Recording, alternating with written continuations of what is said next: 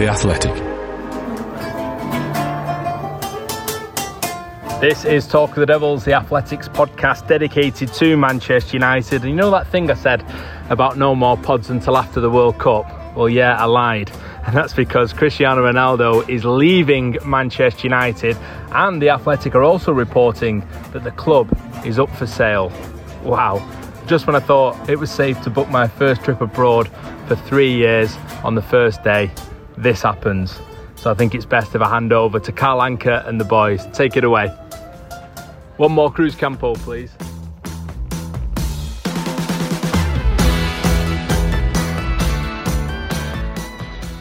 Thanks, Ian, mate. And just when you thought Lionel Messi losing to Saudi Arabia would be the biggest news story of the day, we get a whole bunch of Manchester United stuff. And just when you thought Cristiano Ronaldo being a free agent was going to be the biggest news story today, we get a much bigger one involving the Glazers possibly being open to selling Manchester United. The wording is quite precise here. Laurie, can you help me out? Yeah, I feel like it's a more major development. We're waiting for a possible announcement. That would be a significant step if the Glazers go public with that intention, which is what's been reported, and we're having information that is the case. Why would they do that? Is it a move to invite bidders and make it more obvious that they're up for sale? Because we've heard stories before about them being open to investors for different portions of the club. But this would be a more significant step, actually enacting banks to go out and find people that have the wealth. It's obviously a small pool of potential buyers that are out there, but nonetheless, if that's the intention, then it feels like a more confirmed step along that process that a lot of fans are obviously asking for. But yeah, it's been a pretty crazy couple of hours. We're recording this on Tuesday evening, right? Carl, you were clocked off for the day and then had to kind of do a U-turn and go and write a Ronaldo piece. I was just landing back from a 7-hour flight from Doha, timing my airtime perfectly as the Ronaldo news dropped. So it's unprecedented. I think this kind of two back-to-back developments of this scale in such a short space of time. It truly is unprecedented. Andy, you've been covering this club for a while now. What do you make of the Glazers trying to sell? Do you think this has been coming? Yes. I think if you look at how much Chelsea went for, that was a tangible figure for a large Premier League football club, a figure that someone was prepared to pay. Not only that, there were several bidders, serious bidders for Chelsea, including Sir Jim Ratcliffe, who's obviously a Mancunian and childhood Manchester United fan.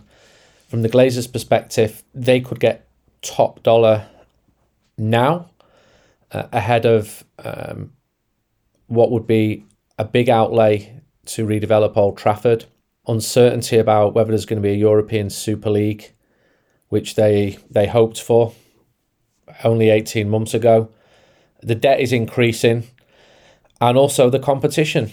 They cannot compete with the state-owned clubs, and I think that is the biggest challenge for anybody coming in, is who you're going to be up against, because fans will rightly be like, brilliant, they're going, who's going to come in, we're going to go back and start winning anything.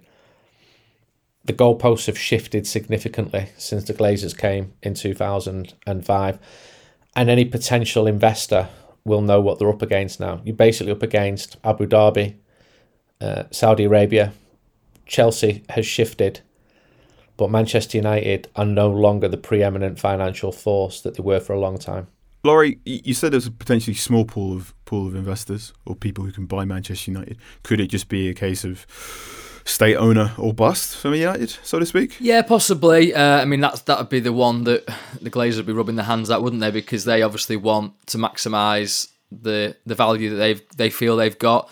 I think the market price based on the shares is sort of 2.5 billion, something like that. But I would imagine they would want to hold out for maybe double that. I don't know, but Sir Jim Ratcliffe, I would be interested if this does become public, his reaction to that, because I think he was quite vocal, wasn't he, when he gave that talk more recently, that he was moving on from looking at Manchester United. He confirmed, his interest in the club, which I think a lot of fans were found very appealing. That was the kind of first time he'd said it himself. But then I kind of took it as, he was concentrating on Nice, and they've got the football project there. So I wonder if this would change anything, or whether it's already for him gone too far down the line of, well, you wanted a ridiculous price, or you didn't give me any indication that you wanted to sell, so I've moved on.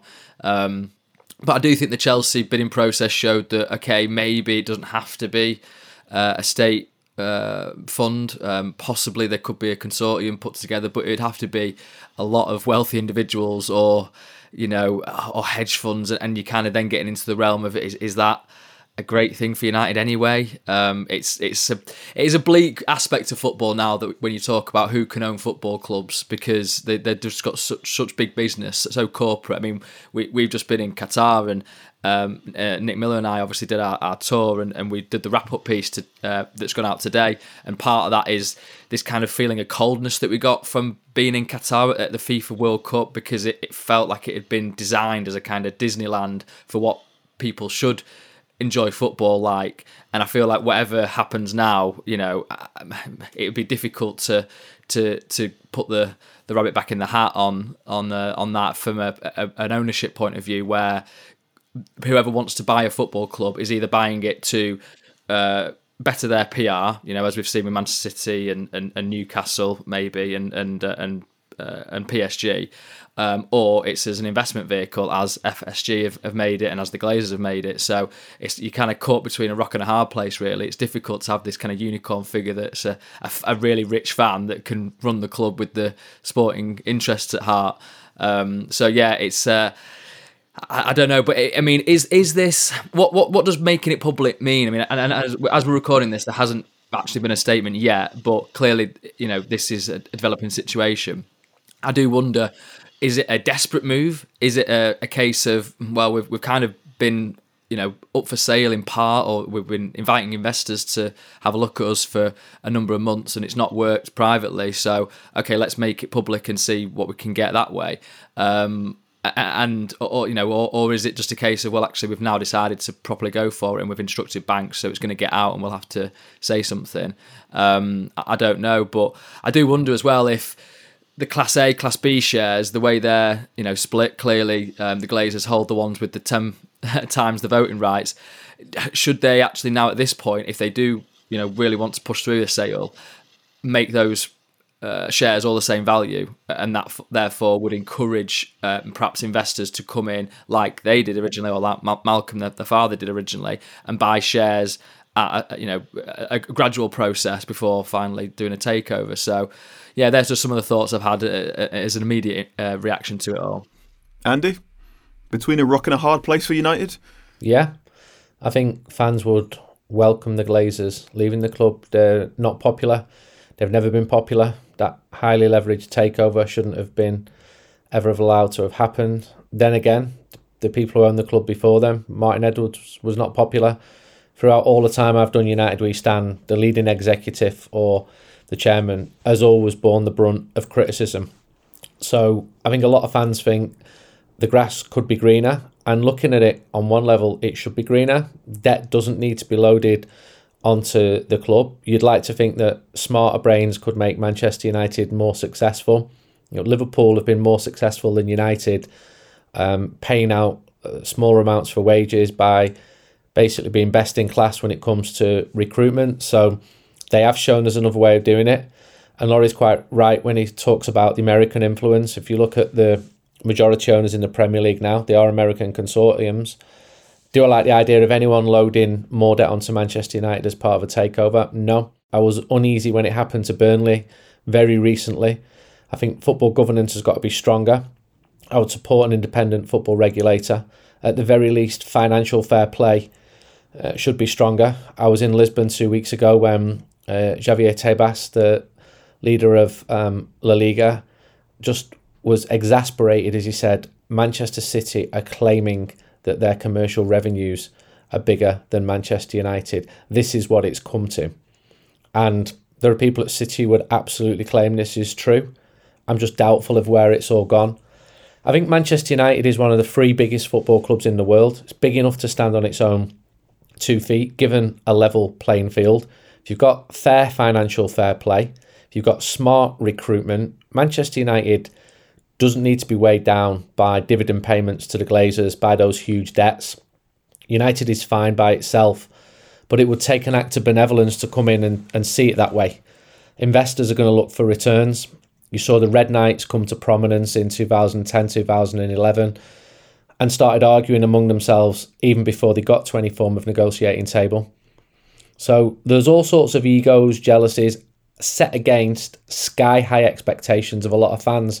It's basically get us right back to the top straight away, or else we're going to scream blue murder and ask for another change. So it's complicated. I'm a little bit circumspect about the whole thing, but there is a better form of ownership than the one that Manchester United currently have.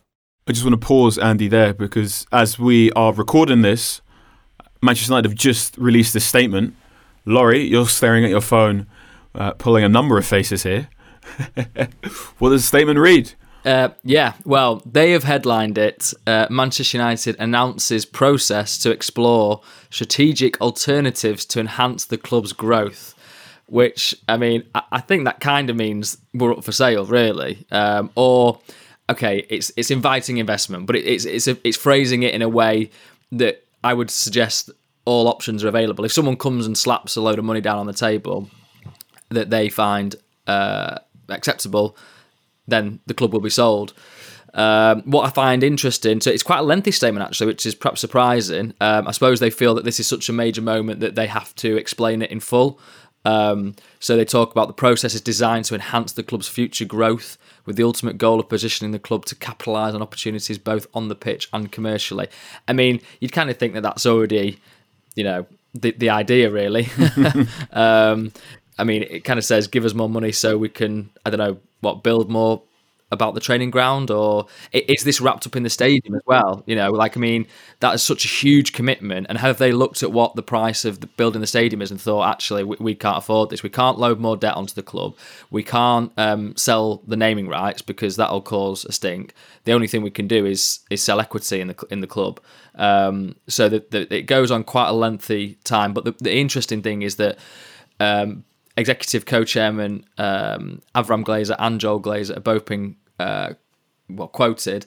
It sort of talks generally. The strength of Manchester United rests on the passion and loyalty of our global community of 1.1 billion fans and followers. It's gone up since last time I saw that used as a figure. 1.1 billion now.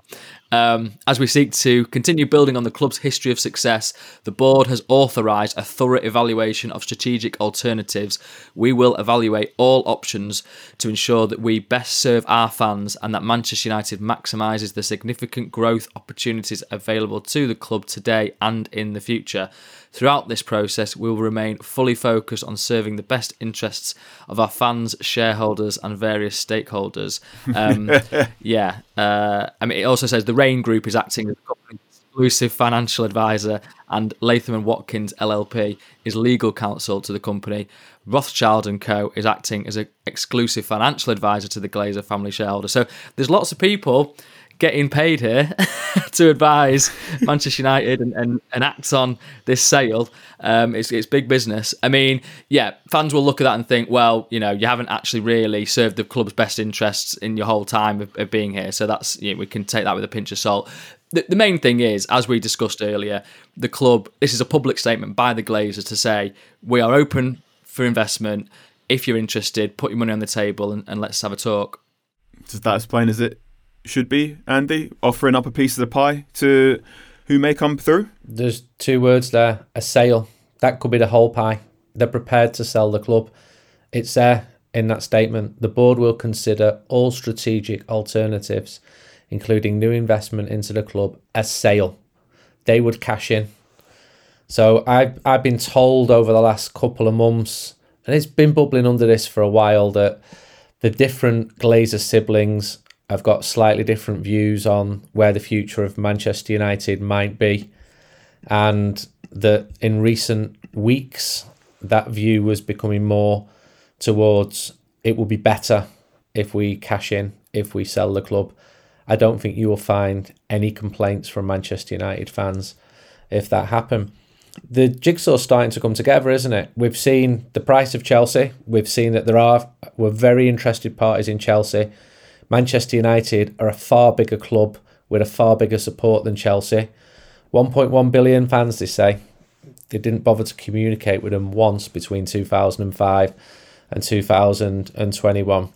On one level, you've got to admire the way that they took the club and will profit from it. It was so audacious what they've done.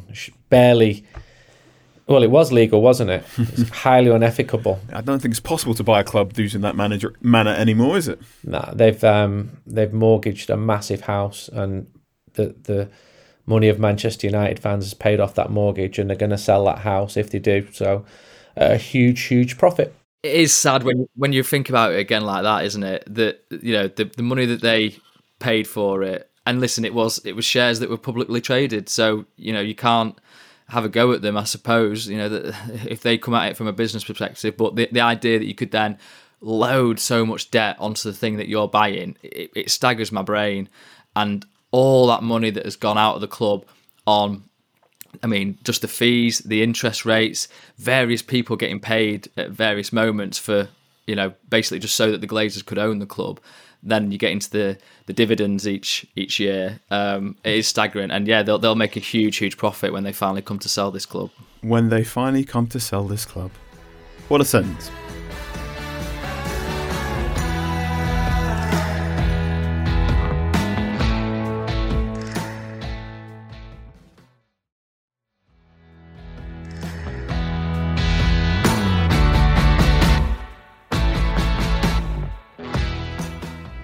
Big questions for what happens to Manchester United in 2023, but one thing we know for sure is Cristiano Ronaldo will not be a Manchester United player. In what we thought was going to be the biggest news story, it comes to light that his contract has been terminated via mutual consent, effective immediately.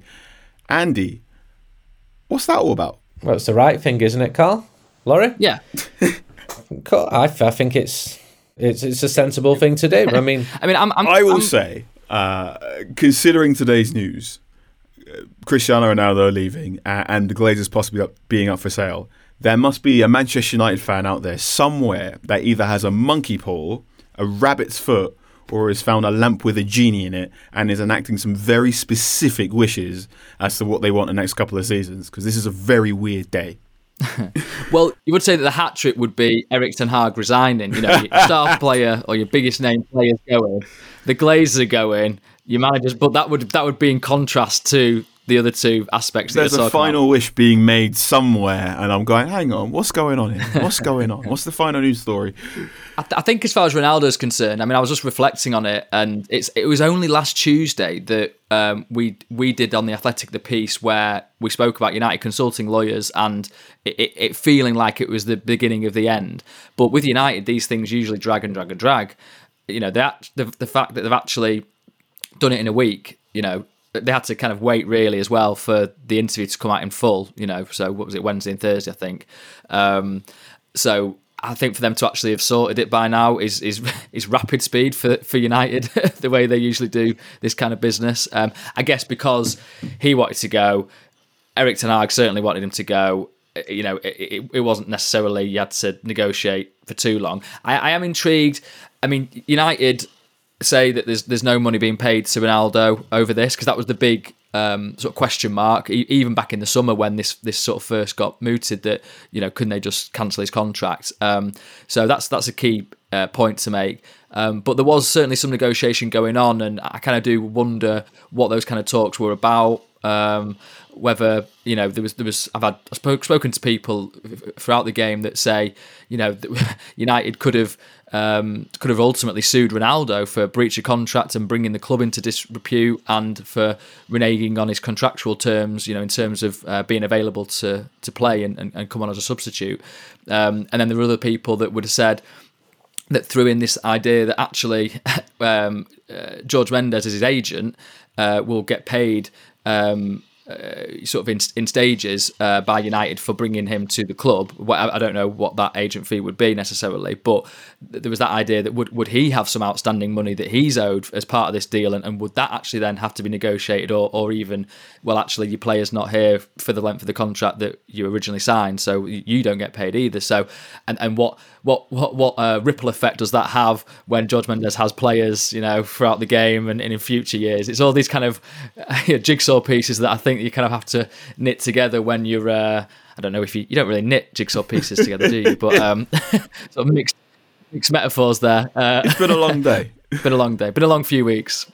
Laurie, we know you had just landed in Manchester Airport when this news broke. Andy, where were you when you found out about this Ronaldo news? I was about to start writing an article for The Athletic about, it'll be published in the next week, so I'll say it on another podcast if we do. And just got a message through, this is going to happen. So I spoke to my various editors, had a little bit of lead-in time, and then I didn't know when it was going to happen, but I knew Manchester United wanted a swift resolution. I know Manchester United felt they were on very solid ground with regards to the situation with Cristiano Ronaldo, especially because of the interview, but because of some other issues as well. Some of which have been made public, some of which haven't in our times reporting on the club. And United were never going to pay up his contract. And why should the club pay up his contract? They didn't do. It's cost Cristiano Ronaldo money. If he would have kept his mouth shut and just saw out his contract, then he would have got all that money. But that was never his style. He was never going to do that. He was telling people in August that he'd be gone in a week. So it took him a bit longer than a week. It's just best for all parties. And ideally now, you're talking about the third piece of good news. There's a nice pot of money there, potentially. We don't know who's going to own the club now. Could move very quickly.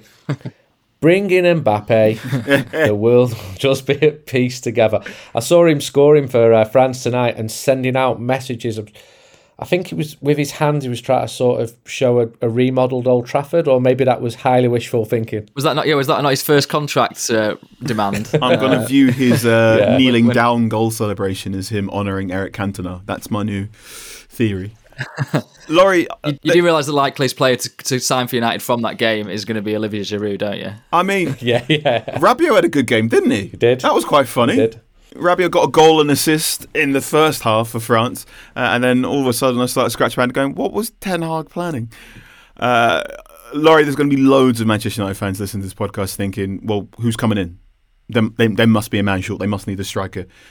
Any idea if United are even thinking that far ahead? I keep asking the question. I keep, from various different people and not really getting a firm answer. I think they've kind of just been so focused on the Ronaldo situation that that not really explored the alternatives. They obviously have had conversations with different agents. I think I mentioned before, I was in Munich for the trying to scout Eric Maxim Choupo-Moting, and he could obviously do a job for United. But then, I think I don't know. I get the sense that there's not a load of money there. Okay, the wages certainly is a big thing. If you get Cristiano Ronaldo off your books, that's I think it's like 12 million or something like that for the 6 months. So it's a decent chunk of change that you could use certainly for a kind of stopgap striker. Again, we're there in January, aren't we? But I don't know. What do you guys think? Is there anybody that you think is gettable? I mean, I'm going to say this to you, Carl, and you can say what you think. But I'm going to say a forward that scored a goal in the World Cup with his head in a centre forward style, Cody Gakpo. Well, I'm wearing a bright orange jacket with the Netherlands on the back. So, yeah, he would be a very interesting piece at Manchester United. Now, I'm not saying he's coming. It was expressed to me when I wrote a piece early on him that PSV are in a case of when rather than if. And if he has a good World Cup, I'm thoroughly expecting PSV to go, no, he's far too expensive. We're going to try and win the Eredivisie because we're already top and leave Ajax to it. And the way the Netherlands are playing, I do expect them to have a good World Cup as well. So I'm not going to get anyone's hopes up about that. I also don't think Gakpo would be a great tactical fit for United. His best position at the moment is on the left wing for PSV. And then for the Netherlands, he's playing as a number 10 behind Memphis. And Steven Bergwijn will what is not typically Steven Bergwijn. I think if he came to United, those would be his two positions. So that would mean, here out, I'm fantasy casting what would happen if he turned up. No, I'm not going to do that. But yeah, Gakpo, interesting, another one. I still remain quite interested in Memphis Depay if one day he could be reunited on a free, but that is pure fantasy from me. Well, in the summer they did have talks about Memphis Depay. It was more, I think, his people proposing him to Manchester United than anything, but it wasn't. There was some dialogue there at least, and it's worth reminding that on Cody Gakpo, United actually agreed terms with him, and they just in the end didn't go for it because the Anthony price just rose and rose. Well, it was late in the day, they panic bought, didn't they, and the price went up, and that's where Eric Ten Hag prioritised. So he clearly would be up for coming to Old Trafford anyway. So, Andy, are we going to have a case of Garnacho up front or emergency striker Scott McTominay? Manchester United need goals. That is clear. Garnacho should be allowed to continue his fantastic development. You look at Barca last season, they brought in Aubameyang in January. So you could go for the disenfranchised striker, the one who's not happy at his current club, whoever that is. It certainly worked for them last year as a stopgap until they brought Lewandowski in. With Gakpo, I spoke a lot just as they were preparing to play Rangers in the Champions League qualifier. And I know some good people in Eindhoven. One of them said to me, yeah, he will be top, but just give him 2 or 3 years. It's a little bit too early for him to go to a top Premier League club. And that person knows 20 times more about his levels than I would. With Depay, not really worked out for him in the last 6 months at Barcelona. I know that, as Laurie said, Barca were trying to offload so many different players to United right at the end. And I know of lots of conversations. It was Serginho Dest, was basically told, go, because you ain't playing any football at all. And Manchester United... He didn't look great for USA last night, by the way. No. He isn't. But if you're trying to bring money in, you're going to say, look, this guy's going to be the next whatever. I just think that the situation, if Manchester United are in a reasonable position in the league, which they are, seem to be making progress, which the club are, then it becomes quite attractive to play up front with very good players around you. I think the team's missed a number 9. Cavani at his best, non-injured, would have been fantastic, but not the 35-year-old always injured Cavani. Unfortunately, and I spoke to 2 sporting directors at different clubs, it's the most difficult position to find. They're not cheap. And they're not cheap either. You saw that with Liverpool with Darwin Núñez, what they paid, and Manchester United they tried to pull United into an auction situation there. Benfica didn't really happen. Manchester United pushed back. United gave that old line of please keep us abreast of developments. I could tell you 4 or 5 players who said that to Ollie Watkins. You see these players coming up against Manchester United all the time, and you're thinking, well, he was watched, he was scouted 12 times, and of course very little of this gets made public. It's up to us to try and find out who the club are looking for, but there's a good chunk of money there in theory, even though United overspent, and as Laurie said, panicked towards the end with overpaying a bit for Anthony. There is money there for a centre forward. Igalo didn't really work, did he? So he came in January, had 1 good game against Lask, then COVID sort of shut down everything, including his form. So it can be hit and miss. January is a very difficult time to recruit, but if you sat there with a bag of gold, there will be a million agents in football saying, come and take my player and let me take a cut. I'm sat here watching that France game, also quietly happy that Didier Deschamps didn't call up Anthony Martial to replace Karim Benzema now, because, well, you need him to play as many games as possible. Wrap him up. I know. Well, gentlemen, we've been talking for half an hour, and Laurie's got his finger up, so he wants to keep going. Sorry, guys, I just want one quick point. It's just funny. Ryan Johnson, who's from the United stand, he was on the pre-season tour. He tweeted that there's actually fireworks going off at Old Trafford, and I've texted him, and he says basically within 15 to 20 minutes there was some sharp thinking celebrating United fans. So let's see if the fireworks continue once it's actually all sorted. Yep, Manchester United come back sometime in the summer for the second half of the season. Cristiano Ronaldo won't be there, and there'll probably be plenty of conversation over the new owners. Rest assured, though, the Talk of Devils team will be there to cover everything. But if you want to find out more, you can subscribe to The Athletic now for £1 a month for the next 12 months at www.theathletic.com/Man United Pod. That's www.theathletic.com/Man United Pod for our Black Friday special offer. Thanks, Andy. Thanks, Laurie. Thanks, Ian, for charming in from your holiday. We hope you're doing well and enjoying the sun in Tenerife. And thanks to you, listener. We'll see you sometime soon. Bye-bye now.